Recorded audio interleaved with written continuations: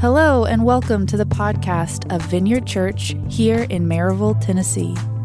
We post our Sunday messages here each week, as well as our conversations episodes, which include interviews, special announcements, and in-depth teaching. You can visit vineyardchurch.us to learn more about us or to access the audio archive. You can also subscribe to this podcast on Spotify, Apple, or Google Podcasts. And now, here's the episode. All right, we're starting a new series today. It's called With. It's actually just a two-part series, so another one of the little short ones, which we've been doing a lot lately. No reason, just kind of how it worked out. But 2 parts called, again, With. And it's actually based, sort of kind of loosely based on a book called With, written by Skye Jethani. It's a really good book. And the premise of this kind of 2-part series is the same as the premise of the book, but I'm actually taking a pretty different approach. So it's more like, this isn't a book study, right? I'm not doing a book report. This is more like we're going to try to hit the highlights here, make sure we get the premise, but then the book is going to take the ideas I'm going to sort of present the next week or two and take them way, way further and hit them from entirely different angles and just really be... So said all that to say, if you were even remotely intrigued by this sermon series, again, this week and next, then you could pick up the book. It's in the lobby, $12 each, I think. Yeah, you can pick it up in the lobby, right at the info station, your back left as you exit, and just $12 a pop. It's a really good book. So there's that. Now, the book takes, it talks about 4 different postures that we might tend to have for how we relate to God, how we think of God, our disposition toward Him. And so it takes those 4 kind of default postures, and then it offers a 5th as a way more biblical option, a better approach.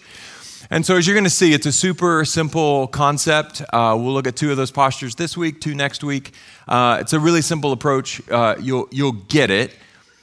But there is a difficult challenge here. The challenge here is for you to be honest, for you to be self-aware, and try to answer the question, okay, what about these kind of erroneous postures toward the Lord am I drawn to? Might I lapse into, or have I lapsed into one of these postures to one degree or another? So again, the concept is super simple, but if we're doing it right, it ain't easy, because you got to look at yourself and you got to be introspective and maybe be willing to see something new. All right, so let's jump in. Actually, before I do, one little sidebar here. All the illustrations that I have this week and next week for this, little 2-part series, all of them are in some way food related. And I don't know how that happened, or I hope you have breakfast. Otherwise, you could get uncomfortable as we chat. I don't know why it's probably because I was fasting when I wrote this sermon series, actually. That's not true, I wasn't fasting, but I don't know why it happened, but it did. So anyway, there's that. So here's the first of those. As I understand it, is, be clear, not very well, but as I understand it, our bodies operate on 3 primary fuel types, all right, which are proteins, fats, and carbohydrates. You may have heard these called macronutrients. Anyway, and our bodies are flexible enough so that we can use any of those 3 macronutrients as our primary fuel source. And then if we eat in certain ways, we do certain stuff, we can actually move that around and shift our bodies such that, it's running on one fuel type versus the other. So you may have heard of the keto diet or the ketogenic diet. If you have, you've probably heard too much about it, because when people do it, they talk about it too much and they're not typically self-aware about it. It's like them and the CrossFit people. It's like, all right, enough. But so if you've heard about it, you're like, oh boy. But still, it's a way of eating that intentionally shifts your body's primary fuel source to fat instead of carbohydrates, which is the default for most Americans. Okay.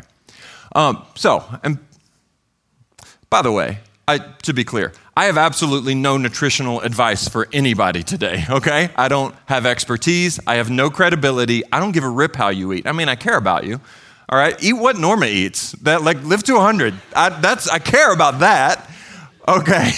But I'm not trying to, so don't, I don't want you to be like, hey, how was church? It's like, bacon, yes, that's what I was hoping for. I love that, that's a great answer. So anyway, no nutritional advice. I don't want you to go home and be like, well, how was church? It's like, I don't know, Aaron said we can't eat carbs, so no. Not even a little bit. But I just think it's fascinating that our bodies can shift from one fuel source to another. That's fascinating. Like a car that could run on gas or electric or diesel. Like that's amazing. All right, why am I talking about this? Good question. I'm hoping that you will, this week and next, seriously evaluate what spiritual fuel you're running on. Because not all spiritual fuel is created equal. Like, I'm really glad you're at church today. Welcome to church. I'm glad you're here today. What fuel did you burn to get here, though? Like, why are you here? Where'd you find the juice for that? What spiritual fuel are you burning? I could ask the same thing about your work, for example. Like, why do you do good work? I'm assuming you do good work if you work. Is it because you're passionate about it and you connect it to a larger sense of purpose? If so, that's really, really great. Or is it because you're afraid of your boss and you're terrified of being destitute and you feel stuck and you don't really have any other options, so you're going to do that, okay? Those are very different fuel sources. And they can both get the job done. You can work and do good work based on those motivations. It's just that one is really life-giving and the other one will drive you to an early grave. So the fuel source matters, is what I'm saying. And so I'm asking, what spiritual fuel are you running on? Because just like in our bodies, there's all these sort of cascading impacts based on what fuel we use as primary. And that's kind of what the book is zeroing in on. So I said there are 4 main postures. Again, we'll look at 2 today and 2 next week. But the first posture, or sort of disposition approach to God, is the life over God posture. So we're going to think about that together. Life over God. Picture a buffet, like a big buffet, like the Golden Corral. Okay, you guys been there? True story. Yesterday we were in Sevierville and had some time that we didn't expect to have, and I was with Sharon, and I saw the Golden Corral, and I said, Sharon, let's go to the Golden Corral, and she said, no, and I said, come on. I was like, seriously, Sharon, I'm talking about the Golden Corral in a sermon tomorrow. I'm bound to get a story out of this. Come with me to the Golden Corral. No. I was like, you won't do it for Jesus? She's like, I won't do it for Jesus. I'm not going to the Golden Corral. Tell them that. There's your story. So there's the story. Sharon wouldn't go to Golden Corral for me. And I get it. But in a way, I'm kind of impressed with the Golden Corral. Any buffet that survives the pandemic, good on them. That's kind of impressive. And if you think about it, just picture going to one of those big buffets, and you go to the buffet, you got your plate, and then they have this glass that you face. You look through the glass to see your food. I heard someone refer to that as a sneeze guard, and I was like, I'm out. That's what did it for me. Okay, but I know, so maybe that's not a super common thing, but nevertheless, play along. Picture that. You just have this massive spread of food out in front of you. You have all the options you could want, and you can pick and choose what you want, and you can leave what you don't want, okay? The life over God posture is like that.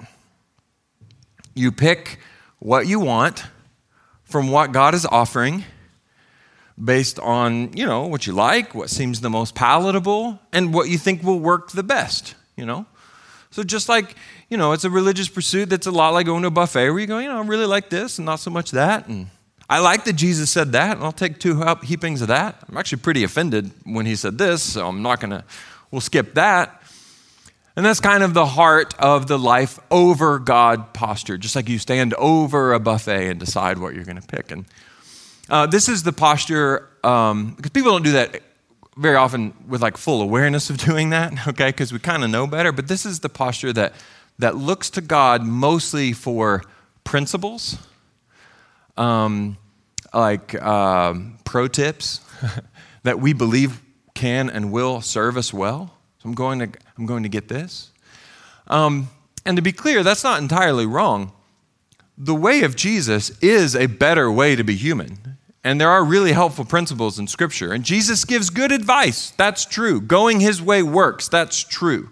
Like you could take the wisdom of Proverbs, and a person could apply that wisdom, and with few exceptions, it would work well for them. So, like, these are good principles to live by. I'm not saying that's not the case. But the life over God posture is considered over God because it treats God as a means to an end. God is a good way to get what we want, which is our own, our well-being, and I need to be forgiven, I need redemption, and I'd really like to have a good and fruitful life, and so I'm going to try to do the things that I believe serve that end. But that leaves us, I think you can see it, that leaves us as ultimate, right? That puts me, the focus, me at the center. That puts me as over because it's still about me. It's a results-oriented approach or posture to the Lord. This is Jesus' guru. This is Jesus' life coach. But the fact is, and think about this, someone could choose like all sorts of good advice and wisdom and life principles from the buffet of Scripture, and they could also, from that, reap all these benefits, and they could do all of that without having a single drop of affection for Jesus. My son and I are studying Proverbs together. I was thinking about this yesterday as we were kind of talking through it. I was like, you know what? This is really great advice. People who have no affection for Jesus, no submission to Jesus, could absolutely benefit from this advice. That would be the life over God approach, guys. Like Gandhi was also wise. I could follow him and probably get a few life upgrades. Yoda too, he was sharp. So, as I've said many, many times, it is rational for us to trust God. Like, it makes sense. Because he loves us enough to die for us, so clearly he's got our best interest in mind, and he knows everything, right? If that's why I trusted my parents growing up. I'm like, well, they clearly love me, and they know stuff, and I don't. I should trust them, okay? Take that times infinity. That's how we can relate to the Lord. He knows everything, and he loves us enough to die for us. So it's just rational. It would be dumb to not do what he says. But you can come to that conclusion for that reason, in search of a better life, get that better life, and still not love Jesus, and not exalt him as your king at all. You see? Okay, so that's life over God. Now, in contrast to life over God is the life under God posture, which, especially for a room full of church folks, seems better. But it's not, okay? Again, life over God is the buffet. You pick what you want, you leave what you don't, you just do what works. The life under God mentality is more like a cookbook, okay? Here are the instructions. Do as they say. If you follow the directions well and you use all the right ingredients, you will end up with the desired results. So it's just you and the rules, man. It's just you and the rules. And people both love and hate that. And they both love and hate that approach for the same reason. And the reason is because there's a very clear cause and effect. And it's clear. It can be helpfully clear or painfully clear. So you do as you're told, you follow the instructions, you use the right ingredients, and if you get a good meal, you get good results, then you did well. And if you don't, and somewhere along the way, at one of the steps along the process, you screwed up somewhere. All right? With this disposition, we see God as lawgiver, we see God as judge, right? It's making sure you get it right. And by the way, that's accurate. God is lawgiver, and he is judge. And he does give us instructions for life, like a cookbook does. Sure. But when your primary disposition, your approach to God, your posture toward him is life under God, then you become a human doing instead of a human being. You get caught into this mindset. It's like, I'm trying to live this thing out and I'm going to execute well, or I'll just have to pay the price. And if you relate to God this way, no matter how much you love him, you will come to see him as a cruel taskmaster. I don't see there's any way around it. Because you'll never be good enough to control all your outcomes and to regulate your fear, which is why we're doing it. You'll never do it well enough for that, and you know it. Or because bad stuff's going to always happen, no matter how well you do. Or this is the hardest, I think, outcome, and this is what gets a lot of people who are in the life under God mentality. Here's what happens. One day they'll follow the instructions like to a T, like perfect. Give me the chef's hat. I look like I nailed it, okay? Perfect execution. But then you won't get the result that you feel you've been promised. Yeah. So for example, you will raise a child in the way that they should go, but when they're grown, they do depart from it. Or you're the righteous and you're left begging for bread. If you're a church kid, you'll know those references. If not, it's okay. Where you got this difficult situation and you're like, okay, I'm going to manage this like gnarly relationship dynamic, and I'm going to Jesus this situation's face off. I am going to handle this with so much of the fruit of the Spirit, so much love, so much kindness, so much graciousness that this person will have no choice but to reconcile with me. And you'll do it. And they won't reconcile with you. And somehow they hate you for it. And so what happens is the life under God posture leaves you with no choice but to conclude, especially when you nail it, to conclude that God's just not keeping up his end of the deal. Where you're like, wait a minute, I followed the instructions. All right, the Bible was my cookbook. Okay, but what came out of the oven doesn't look like anything on the picture. Doesn't look anything like that. So, what we've got to see, and don't miss this, we've got to see is that the life under God posture, just like life over God, life under God posture is just another attempt to control God. It's just another way to regulate our fear by putting God into our debt. See, when you talk about the life under God posture, the kind of default thought that people have is like, well, yeah, God's like this puppet master, and you got to do everything that he says, and if not, everything backfires, and he gives you the instructions, and you better follow him, and he's like this big divine puppet master trying to make everything the way he wants it to be. But in reality, living the life under God posture is our way of trying to puppet master him. If I do this, if I follow well, if I check these boxes, if I get the instructions correct, then you must do this in return. And I will get this in return. It's not him puppet mastering us, it's us trying to puppet master him. And even though we know better, we still fall for it because it's very sneaky, it's very subtle, it's very easy to fall for. And you have fallen for it when you're angry with God because you were good, but the outcome wasn't. That's the result of life under God. And the life under God posture leaves you crushed, always. And here's this other thing that happens, we should probably name it. Sadly, it often feels like churches and pastor types like me and church folks like us, they're actually trying to get people to move from the life over God posture to the life under God posture. Like, hey, this is better, do this. And that's actually pretty sad because the life under God posture is often set up by well-intended people as the goal. Like, this is what we want for you, man. Sin less, obey more, run the plays, okay? And then all of this is sort of held up as a contrast to the life over God posture. But here's the thing, is what I want you to see. The life over God posture, the life under God posture, they're pretty much the same thing.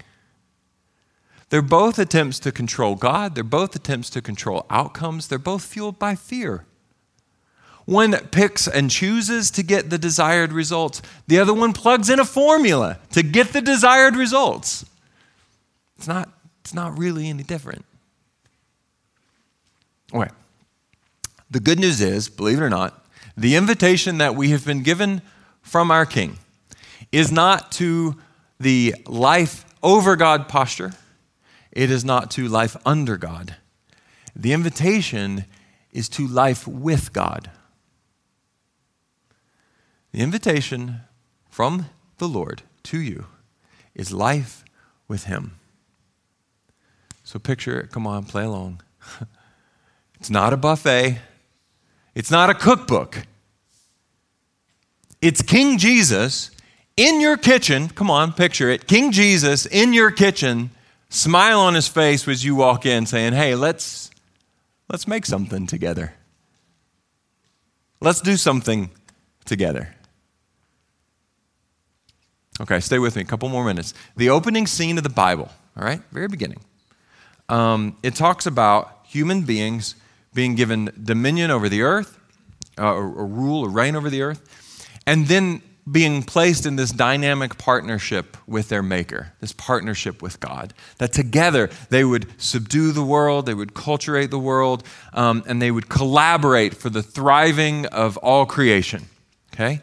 And then in the evenings, God would walk with them in the cool of the garden. The picture, and it's very vivid, the picture from the very beginning, scene one, is God with us. Life with God. With us in mission, with us in relationship, with us in purpose, with us in friendship. That's the first scene in the Bible. And, not a coincidence, the last scene in the Bible, remarkably similar. I'll read you a couple verses. Revelation 21, verse 3. I heard a loud shout from the throne saying, look, God's home is now among his people. He will live with them, and they will be his people. God himself will be with them. That's the consummation of all things. That's God putting it the way he wants it. How does he want it? With you. That's how he wants it. In the very last chapter in the Bible, chapter 22 of Revelation, verse 5, and there will be no night there, no need for lamps or suns, for the Lord will shine on them, and they will reign forever and ever. The story ends the way the story begins. Life with God, partnering together, reigning as servants together. Life with God, that's the picture at the beginning, it's the picture at the end. Let's read a quote from Skye Jethani, who wrote the book. If the Bible were the script for a play, both the opening scene and the final act of this drama would focus on God's desire to live and rule with his people. This impulse carries the drama from beginning to end. And yet, the call to a life of intimate communion with God is largely absent today. It's as if we entered the theater late and left before the final curtain. Our posture toward God is not to stand over him, taking what we want, or to cower underneath him, trying to manipulate him with our good behavior or checking the right boxes. It's not over, it's not under. The call is to be with him, to partner with him. That's the beauty from which we fell. That is the beauty to which we are being restored. I hope you can see it. Now, the hard part. You ready? Let's evaluate. Think about these dispositions. Which ones you might default to. Which might be a stumbling block for you to fall into. Which posture do you tend to the most? I'll go first. And it's not going to be hard because it's really, frankly, pretty easy for me to see times I've been wrapped up in both. There's been plenty of times. I'm not exempt from any of this. First, the life over God posture. That's the let's go to the buffet of principles and best practices that we think will serve us well and choose from that. I hate to admit it, but that really appeals to me. It does. I'm a driven person. I'm an outcome-based personality. I want results. And I want to see the impact of the things that I do. I want it to work. I want to know that it works. And so the appeal of the Bible as like a book with useful tools and techniques and life hacks and pro tips, that's actually a strong appeal for me. I find myself studying the Bible sometimes not to enhance my life with God, but just to enhance my life. Which is fine. It's fine. It works for that. And it's fine to do it that way. But when that's the default approach, it's really easy to lose the plot. And if it doesn't work, you get mad at the Lord. And if it does, then the lie gets perpetuated. Several years ago, it was probably, 6 or 8 years ago, something like that. I developed a pretty strong fascination with like business books and business strategy books. I was just consuming them like crazy. And there's lots of them out there, and I was just go. I loved them. Which, by the way, that's not at all bad. I still read business books sometimes. If you have a really good one, recommend it to me. I've probably already read it, but bring it on. That'd be great. But at some point, I caught myself, or probably the Lord highlighted something, which is that I was looking at Scripture, but I was trying to look beyond Scripture for something more practical, something more directly applicable than what I felt I could find in the Bible. Which I laugh because that's a ridiculous thing to think. It was if I had already just squeezed out all the utility I could from Scripture, which is a full-on ludicrous notion, but it had worked into my head in some measure, in my heart in some measure. And even while reading the Bible, I would find myself looking first and foremost for leadership principles and business strategies instead of what Paul called the surpassing joy of knowing Christ. See the difference? And it's not that you can't find that stuff in the Bible. You can. You could run a whole business school using nothing but the Bible as your text, as your curriculum, and it would be a really good school, right? It's not a bad idea, actually. Somebody might take that and run with it. It'd be great. But that's not what the Bible is. It's not a business school curriculum. It's a love letter to creation and a kind, persistent invitation to life with God.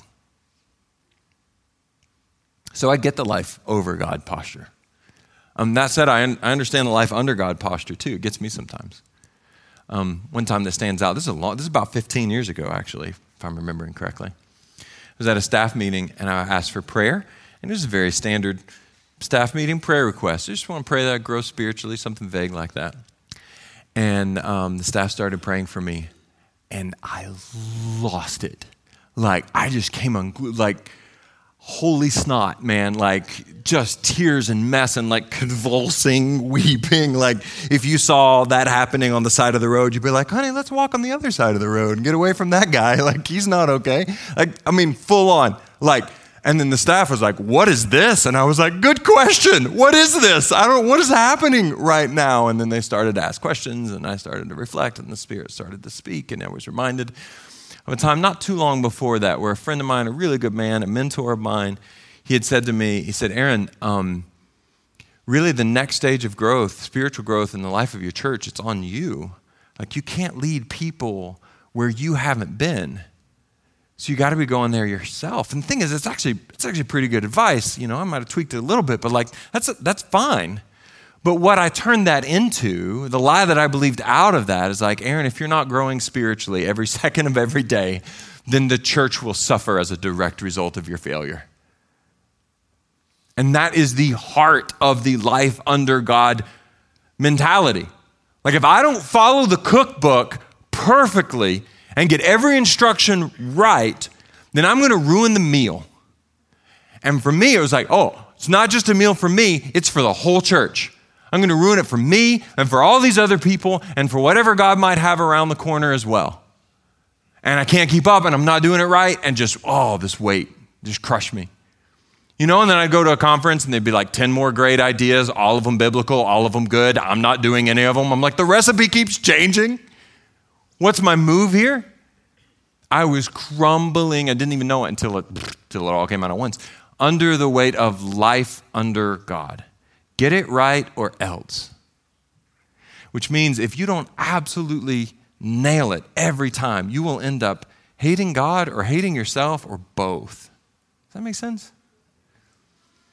So I wonder if you could imagine in your own mind a tendency where you might lean one way or the other. Okay, that's enough for me. Let me invite you to stand for prayer. I just want one more idea here as we start to wrap up and encourage you to sort of move to if you haven't already, sort of a mode of just self-reflection. And just like me, in both of those instances that I shared, the Lord sort of elbowed in. There was no lightning strikes, no audible voices, but the Lord elbowed in and put his finger right on something for me. I think he might do that for us now.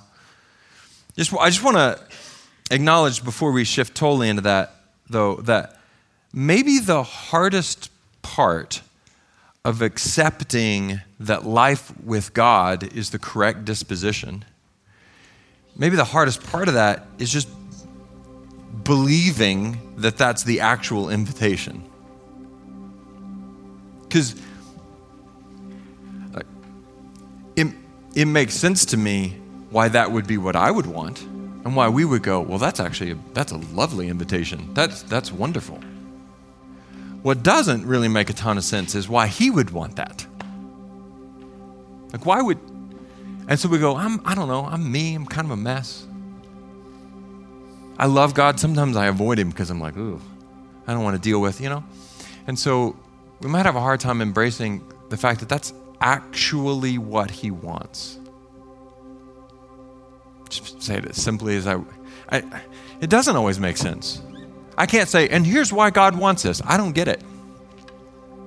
But you know what? Love does funny things. And look at me. God loves you. God loves you. And just like anyone you love, you want to be with them. Let me read you a few verses from Scripture. Romans 5, 6-11. When we were utterly helpless, Christ came at just the right moment and died for us, sinners. Now, most people would not be willing to die for an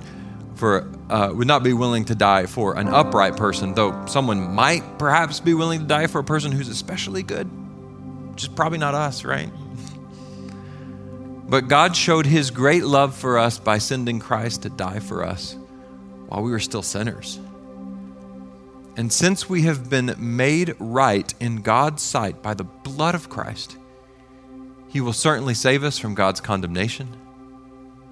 For since our friendship with God was restored by the death of his Son while we were still his enemies, we will certainly be saved through the life of his Son. So now we can rejoice in our wonderful new relationship with God because our Lord Jesus Christ has made us friends of God. I don't know how much you believe that God wants to be with you. I know that I all the way believe it, and I also need to believe it more. So let's ask the Lord even now to help us believe it a bit more, or maybe a lot more. And then let's take a posture of prayer now. If you want to hit the vineyard pose, that'd be great. Lord, would you begin to speak to us? You give us clarity right now. If to one degree or another we've just defaulted to this sort of this disposition to you, or we're doing the life over God, we're just trying to figure out what works. It's about utility and it's not about relationship. Lord, you're kind enough to give us great advice and bring utility, fruitfulness into our life, but in the end, it's not what you want, and in the end, whether we realize it or not, it's not what we want either.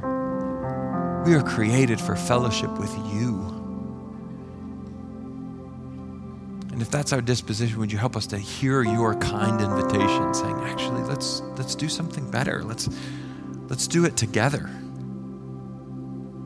I'll give you some techniques for life if that's what you want, but what I want is to be with you and walk with you. And help us to hear that.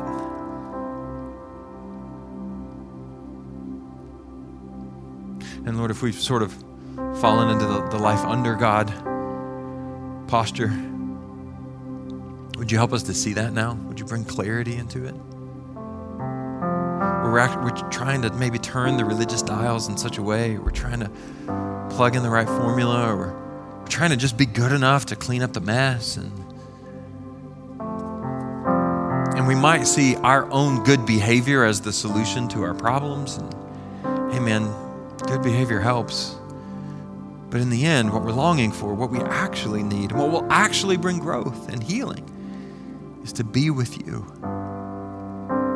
Life with you. Intimacy, friendship. And that's what you've invited us into. Not rules for the sake of keeping rules, but a lifestyle that is an overflow of being with you. So Lord, would you help us to hear your actual invitation, which is not to sin management. The actual invitation is to spend life with you. Help us believe that that's actually what you want.